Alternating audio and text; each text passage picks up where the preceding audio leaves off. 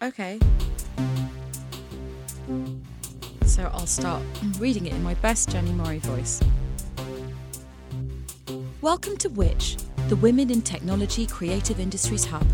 My name is Bishi, the co-founder, artistic director, and the host of this podcast.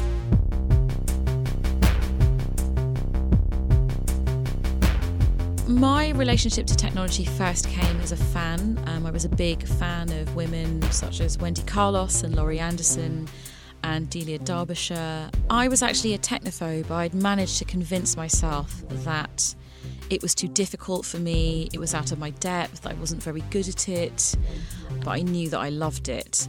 And despite the fact that I was actually programming and writing on my laptop on Logic from my late teens, I just didn't have any faith in it. And then it was through collaborating with Matthew Harden, who is a musician and artist, and just over the years of being at it more and more, I realised that actually this is really my thing. Which was born to celebrate women at the intersection of creative tech and science. I had been aware from touring my own music and AV projects internationally that there was a growing scene of artistic and multifaceted women, each using technology in interesting and radical ways. I wanted to identify who we were and help build a community. Just to note, by women, I mean non-binary and those who identify as female. Which is gender inclusive. Everyone is welcome. So the name Witch was a little bit of a cheeky wink to the witch trope. The witch is a woman who has traditionally always had a lot of knowledge, but she's always been feared. We can think of witches through Hollywood, like the Wicked Witch of the West, and then there's Glenda the Good Witch, Sabrina the Witch. My recent obsession with pop culture witches came in the form of being a fan of American Horror Story Coven, the Ryan Murphy series, which starred Sarah Paulson, Angela Bassett, and Jessica Lange. I was really interested in the fact that they were all older, glamorous broads who were extremely charismatic. I feel that looking at pictures of Daphne Oram and Delia Derbyshire, they are really giving me witch vibes.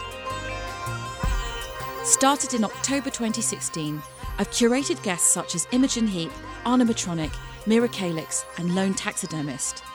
Which has recently presented a live salon at the Tate Modern. We have a lot more up our sleeves. Watch this space. People will know the stylophone because you have this kind of ribbon bar and you've got this metal thing that you use, a little kind of like metal pen to trigger. To do Peter Piper for me, please. Peter Piper picked what's the rest of the rhyme? I don't remember. Peter Piper picked a pepper. A pickle pepper. Or like is there another word in there? Not sure. Porridge. I had porridge today. Pickled peppers and porridge. Oh, that sounds lovely. This brings me on to welcoming the first ever guest for the Which podcast. Hannah Peel, a Northern Irish singer-songwriter, multi-instrumentalist, composer and arranger, now based in London. Peel has released records as a solo artist, as a member of the psychogeography indie rock group The Magnetic North, and with many other collaborators, including the electronic group John Fox and the Maths and Beyond the Wizard's Sleeve. Her previous album, Awake But Always Dreaming, was released by her own imprint record label, My Own Pleasure Records, in 2016 and was awarded #1 Electronic Album of the Year by Electronic Sound magazine. Her most recent album, Mary Cassio, Journey to Cassiopeia, is described as a 7-movement odyssey composed for analog synthesizers and full, traditional 29-piece colliery brass band, exploring one person's journey to outer space. She does this by recounting the story of an unknown, elderly, pioneering, electronic musical stargazer and her lifelong dream to leave her terraced home in the mining town of Barnsley, South Yorkshire, to see Cassiopeia for herself. I wrote a little kind of thing on Facebook and said, I'd love to know more. Does anybody else have any experience with music and memory? And so many people wrote back and said, oh yeah, we use music with my granddad when he gets really distressed. And then another friend said, I've got a friend who you should talk to. She went to the rival school that you went to in Barnsley, and she's a scientist, and she's working with Alzheimer's, and she's based in London. So I met with her, a wonderful scientist called Selina Ray, and she took me to her lab and went through everything she does, and she basically grows brain neurons in Petri dishes to look at the effects and to try and find a cure or ways of slowing down. And it was just mind-blowing. So I learnt a lot. I learnt a lot about the facts that 1 in 3 of us are affected. By 2050, it'll have kind of tripled the amount of people that will have been diagnosed with it. So it is massively on the increase. Yeah, it just started off a love with science and actually finding out more and being more investigated into things. So, like if I'm looking at a synth and I want to discover the synth, then why am I not looking into music and the brain and discovering what makes that tick? Because that's the biggest kind of biological discovery that we've ever had in the world, in our universe. Like, we can go to space and we can go to planets and loads of other things, but we still don't understand the brain and how that works. And what did it look like inside of these Petri dishes? Did you have a look through? Yeah, so that was the most exciting thing. It looked like the stars in the universe. That was really quite incredible. And when you took a picture of it down the microscope with your iPhone, it looked like you were looking at the moon as well. And it just left a sense of, God, we really are all connected, and patterns and things are connected. And so that sent me off onto the next record, which was called Mary Cassio Journey to Cassiopeia. Yeah, which I'm very, I've got lots of exciting questions. It's an absolutely beautiful record. I just have to say that in this moment to you. It's the combination of analog synths and brass. I've never seen that combination come together, and just the whole idea behind it, which I'm going to ask you more about. Would you describe Mary Cassio Journey to Cassiopeia as a concept album?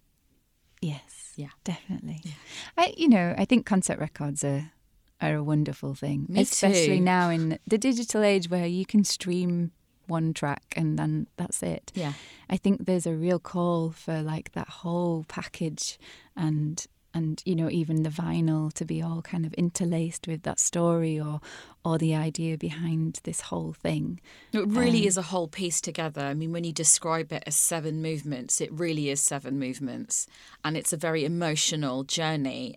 I've seen a few videos of you talking about the character of Mary Cassio. Could you tell us a little bit more about her? Yeah, so she... when you're making a record or anything and you're in the studio, you become sometimes a bit jaded or tired. And so we've got loads of Casio keyboards in the back cupboard. So I'd go put on my glasses and put on these like little tango waltz beats and just dance around the studio with my glasses and playing the beats. And I just loved the name Mary Cassio. I just thought it was really good fun. And Mary is a name that in my middle name, but also a name that I've always shied away from as a kid. I always never tell people what my middle name was, and because it was so old-fashioned at the time. And now, obviously, I love it. But Mary Cassio became this kind of like fun thing in the studio. So whenever there was always a bit of tension or something when we were mixing Awake But Always Dreaming or trying to, alleviate and make the atmosphere different, I would get out Mary Cassio and what's Mary Cassio's story? So she then developed from this kind of Casio keyboard world, and in fact there isn't even a Casio on the album, into instrumental tracks came out. But it wasn't until the brass band got in touch and said, would you like to do something with synthesizers and colliery brass band? And obviously being from a child from playing in brass bands, I was like, oh my God, this would be amazing.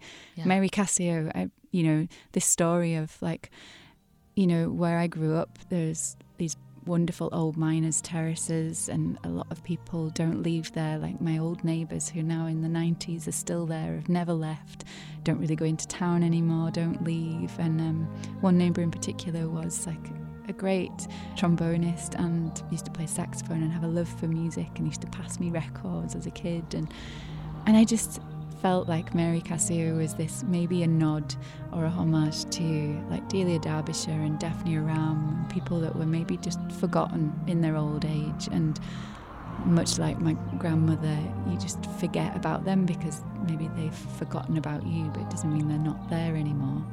And she became this character that maybe was an inventor, and in her back garden is a shed of like amazing instruments and a telescope and a dream to go to Cassiopeia and see this place that she's dreamed of going all her life, and leave this mining town behind. And, you know, at the time it was the vote for Brexit and everything, so there was all this kind of thing about every time the news went somewhere to interview local people, they would always go to Barnsley, and there would be someone on TV going, oh yeah, you know, get immigrants out of here and all this, and you're just like, there's nobody in Barnsley, what are you talking about? Yeah. And it felt like a real kind of like, well, I'm going to take them to outer space, and they're going to go there and realise how open the world is.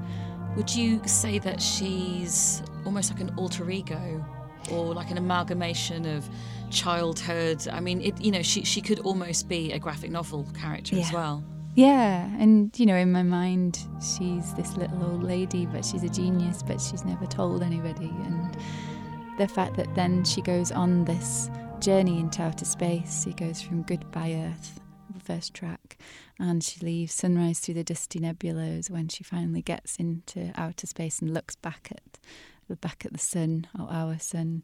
Yeah, the journey continues through the 7 parts until the very end, which is the planet of past souls. Yeah.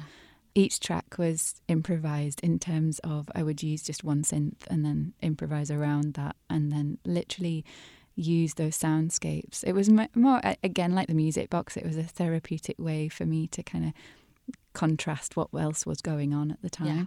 So I would put on like NASA landing, like unedited things from YouTube, and I'd use the oblique strategy cards, Brian Eno, and lay them out, and every half an hour kind of turn them over like religiously, and then have to do what it said. And that, a lot of the tracks came about just from doing that. I'm just going to jump in here. For those of you who don't know the oblique strategies, they are a set of cards created by Brian Eno and Peter Schmidt, and you can draw them from a deck, and they help resolve any creative dilemmas.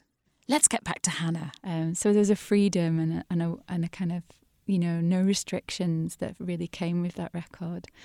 And the Planet of Past Souls has a recording of your grandfather as a chorister. Did I read that correctly? Yeah. Yeah. I thought that was so special. It gave the record that slightly hauntology feel to it. Yeah, that was a record that was made in 1927. Wow. When he was 13. It was one of the first ever recordings of a choir boy, and it was made in Manchester Cathedral. They made it, and something to do with it hadn't set properly, or it hadn't been recorded quite as good as they wanted, so they went back and his voice had broken by the time they'd gone back, so they never re-recorded it.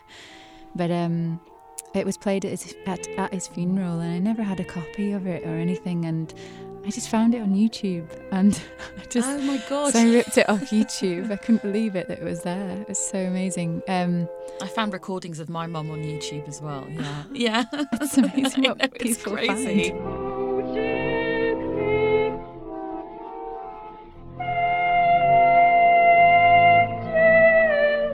You know, this planet where Mary Cassio steps out on, just felt like maybe she thought that was Cassiopeia. And she steps out into this world of wind and rain, which was recorded and sampled on my phone from a caravan in Donegal.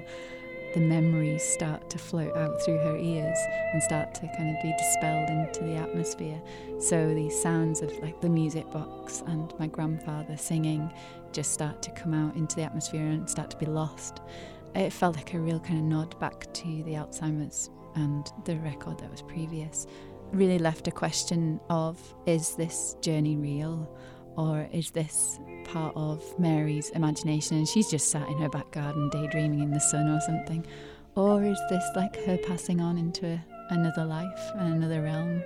What I love about the way you're talking about all of this is, in a sense, it's not the destination, it's the journey, and that's the path of any artist or any musician. It's always about, I love this idea of questioning whether something is real or not, because I think we all feel that to a certain extent. So what synthesizers did you use that you were improvising on? So I had a Juno 60, my go-to instrument, which is incredible. There was a Jupiter 4 and a Korg Monopoly. and a Mini And these are all Moog. analog synthesizers. All analog synthesizers, and the Mini Moog is from around 60, no, maybe early 70s, sorry. And the rest are more 80s, early 80s synths. And the Korg Monopoly is this giant kind of big machine. It's very long. It's got lots of knobs. You use it. It's great bass synth. But this one was broken and it did my head in. But because the Brian Eno Oblique Strategy card had said, I'd turned it over and it had said, use the thing that really frustrates you or something like that, I had to use it. So I had to get some kind of sounds out of it. So I got these really amazing frequencies and eventually found a few notes that I could tune, and that became Life is on the Horizon, which is track 5.